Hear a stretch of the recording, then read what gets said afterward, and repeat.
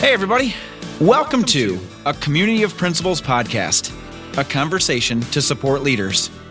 I'm your host, Ben Gilpin. Now, let's get this started. Well, here we go again with let's see, what number is it now? We are in season 2. I believe this is episode number 4. I'm excited about our guest today. But before we get to the guest, just a couple little highlights. We are now basically transitioning from holiday to holiday. And if you're in the school business, you probably are understanding that holidays are, I guess what's the word? Can be a very fun time, but can also add some stress to an administrator.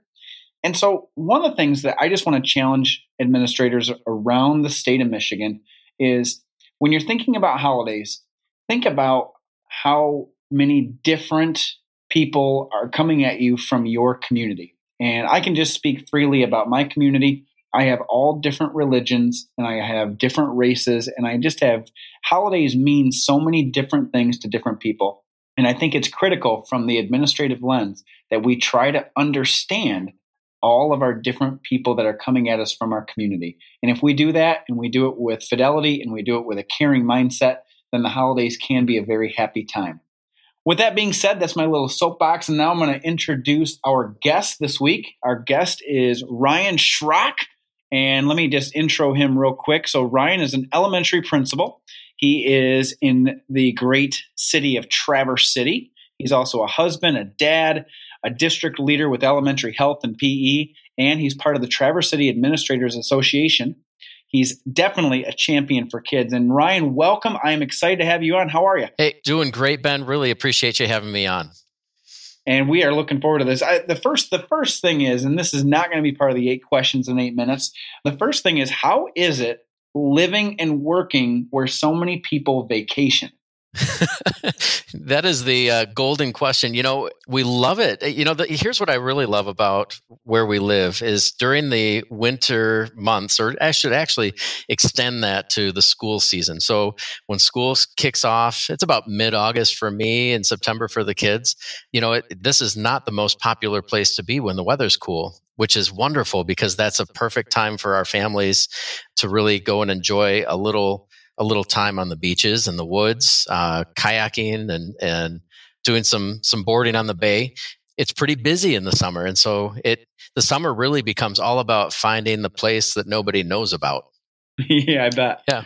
I absolutely bet. Yep. So I love Traverse City, and I look forward to getting there every single year. But it's one of those things where you get to work where so many people vacation. Hey, so let's jump into some questions. This is going to be fast, hard-hitting, ready to go, or how you feeling? I'm ready. Let's go. Awesome. Question 1. Awesome. Okay. Question number 1. Ryan, how did you get to your current role? I kind of chuckle because I would say that I'm here because of a whole 1,000 different reasons, I think. I come from a family of educators. I married a wonderful woman. My wife is also from a family of educators. And so I think it's always kind of been there in the background, even though I think when I was little, I wanted to be a farmer when I was growing up. Like, I just want my own farm. And then I wanted to be an architect or an engineer. And then right before I graduated from high school, I was thinking, I want to be an artist. I want to create. And I think what's interesting is all along my path, the short answer would be creativity. I think I'm where I'm at, and I got to my current role because I've always wanted to look at what I do with a creative lens that says, what we have is great, but what can we do to be better? What can we do to improve and really think about continuous improvement? And here I am. I started my teaching career in Illinois. I've taught in the public sector. I've taught in the charter schools, and then a lot of risk taking along the way too. A lot of creativity comes with great risk.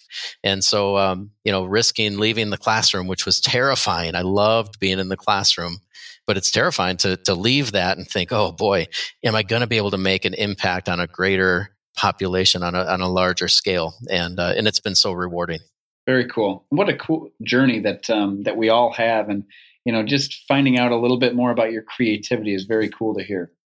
Hey, so let's jump in. Question number 2, best advice you've ever received. Oh, okay. That's going to come from my dad. And I'm going to say he probably didn't make this advice up, but he has a couple of one-liners that he would repeat over and over again to the point where you just said it. So this was very literal. We heated our house with a wood-burning stove. And so we would go out and help chop and stack the wood. And he always told us, I'm the oldest of 4, and 3 of us are in education. My little sister is a nurse, so we're all public servants. And one of the things that we would go out to chop wood, and of course you're complaining because you're a kid, and he would say, "He who chops his own wood is twice warmed." And I always, at first we just, okay, well, Dad's going to say it. He who chops his own wood is twice warmed. But what that really meant was work hard, because there's value in doing the work. And then the work pays off in the long run. You actually, by working harder, and that's something that I've spoken with teachers and even my students about.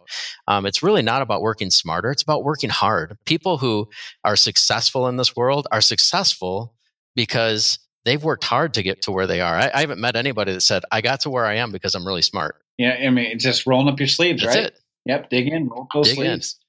And what I like about that story that you just shared about your dad is that he probably repeated that enough that it just became ingrained in you and in your siblings. Oh, for sure. I mean, to a point where we would tease him like, okay, well, we're going to get bumper stickers. We'll have T-shirts at Christmas time, Dad.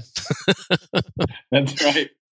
Okay, question number 3. Let's go a little bit more personal with you. 2 things most people don't know about Ryan. Wow. I'm a pretty open person. I mean, I would say you could probably ask any student in my school and they'll tell you I like oatmeal raisin cookies and red licorice. 2 things that if my wife is listening, I know I'm not supposed to have those, so I will not eat them, I promise. But boy, 2 things people don't know. I guess one is that my favorite place to be is underwater. But not scuba diving. Like, that freaks me out a little bit, going that deep, because my ears hurt and I don't know how to do that. And maybe someday I'll learn, but really like snorkeling and just being right below the surface where the sunlight peers through and unveils this quiet, hidden place. And the wonderful thing about being underwater is you could be there. You could go anywhere. Like, you could be in a lake in Michigan on one of the Great Lakes or inland lakes, but you could even in a swimming pool or the bathtub. I haven't really snorkeled in the bathtub since I was 3, but being underwater there's a really serene, peaceful feel to it. Another thing about me, people don't. Okay, this one I'm going to regret telling you this, because this is like the deep, darker inner secret that I don't know if it's something that I want everybody to know, but I'll be okay with it. I actually really want to learn how to crochet, and I say that because it's fascinating to me that there's a pattern that you can sit there and I just see people all the time when you see people crocheting, they're in conversation, they're connecting, it's relationship building, but they come up with these incredible articles of clothing and material with these incredible patterns. And there's that mathematical part. I taught math long enough that I'm like, okay, I've got to know what that pattern is. And so I think that's one thing I want to learn how to do. Well, it doesn't completely shock me when you say it, because you've mentioned so much about creativity. Yeah, that's true. So that's true. What? Those are 2 things that I bet most people don't know about you. So I appreciate the share. That's excellent. Okay, next question. Okay, this is, you don't actually have to fix it, but I'm very curious what you have to say. An issue in education that you wish you could fix. Issue in education I wish I could fix. There's a lot of small, specific pieces of what I think we could do better. But let me give you my overall view of, after being in this business for almost 20 years, what I'm noticing, and it's not going to be a surprise to anybody, but it's that policy really doesn't support reality. We continually look at and watch educational policy, and we talk about reform, and we talk about, but we never actually see reform happening at the speed at which kids need it. We have kids who need help now. We have kids who are absolutely desperate and vulnerable and at risk for not being successful. And to see policy being passed that it almost feels like some of the policies that we are up against, and it should never feel like that. Policy should work for us.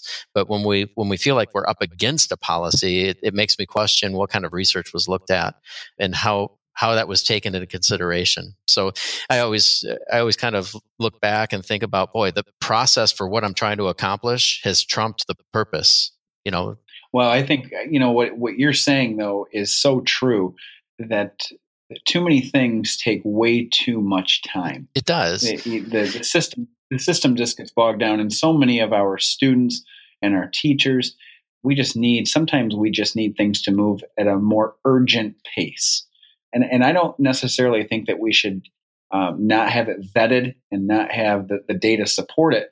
But that sense of urgency just doesn't always seem to be there. No, and it has to be. We have amazing educators in the state of Michigan who are doing everything they can for the lives of kids. They're literally saving kids' lives, and I always think to myself, you and I are two principals who try to remove those roadblocks, and we try to think creatively and find solutions. But boy, there's that sense of urgency that you mentioned that often it's hard to rise above that sometimes, Very true. Okay. Let's switch it up a little bit. Ryan, have you ever been to a wedding? That's a great question. So people who know me know that I've actually owned a DJ business longer than I've been in education. That's how I put myself through college. So I've been to probably... So you are the... I've probably been to about 700 weddings or so, easily. Well, so you've been to all these weddings. Most of the time you go to a wedding, and if you get to choose dinner, oftentimes there's choices like chicken or fish. So I guess I'm just gonna lay it out there for you. Which one are you picking, chicken or fish? So here's that rogue part of me that's going to be creative and say the choice I would want is not on your menu. I'd actually prefer the veggie. My wife is a vegetarian. I'm not, but boy, I've come to really appreciate vegetarian dishes. And I think there's a lot of vegetables that I didn't have as much growing up that I really enjoy now, like an avocado. I can't believe how much I enjoy avocados. Wow. Well, there again, I'm learning more about you, but I think the one kicker in that entire answer is that you are the wedding singer. So you got that going for you. It could be. You never know. I could be at that next one. Okay, so Ryan, we got time for we got about 60 seconds. We're going to wrap this up. One last question. Someone in your life saw leadership qualities in you, quite possibly before you saw them in yourself. Who was that person? And if you had a chance to say something to them, what would you say? You know what? I'm gonna pick three, and that's gonna be my two brothers and my sister, Jason, Eric, and Lindsay. Jason is a principal at Howell High School. Eric is a PE teacher and is doing some leadership in Howell as well. And my sister Lindsay is a nurse out in Phoenix. And I'll tell you, I believe they've always, I think that comes with being the oldest in a family, is that there's a leadership quality that your mom makes you do. Like, okay, take your brothers and sisters outside and play with them. And, but I never felt that growing up. That happened, but I always admired and loved being around my siblings. And I truly believe I'm where I am today because they've pushed me to be better. And I think we've done that for each other as we're growing up together. What a cool bond. And, whether it's your story that you talked about your dad and his one-liner, the creativity aspect of your family, and having a family of educators, and then going full circle and basically saying that your brothers and your sister really helped kind of nudge you into leadership. It's you definitely are a family man, and you're somebody that clearly strikes me as family matters and families first. So I have really enjoyed our conversation. And if someone wanted to get in touch with you, what is the best way that they could contact you, Ryan? I'm on Twitter. MEMSPA chat is one of my favorite things to do every Thursday night. And if I can't participate, I'm at least trolling. So looking me up on Twitter at TC Ryan Schrock, and that's RyanSchrock. That's probably the fastest, easiest way to get a hold of me. Awesome. Hey, well, thanks again, Ryan. It's been a blast having you on here and getting to know you even more. And I am going to be in Traverse City in just a few short weeks for MEMSPA 2018. So I can't wait. I hope that I bump into you there. But once again, thanks again for coming on and sharing your story and sharing so many insights in education and basically helping move our profession forward. Absolutely. Thanks for having me, Ben. Well, thanks again to our guest. Let's continue to connect and reflect, because that's what leaders do. Thank you to all of our listeners. Don't forget to check out hashtag #MEMSPAChat Thursday nights, 8 p.m. Eastern Standard Time. And you can also find more leadership tools at memspa.org.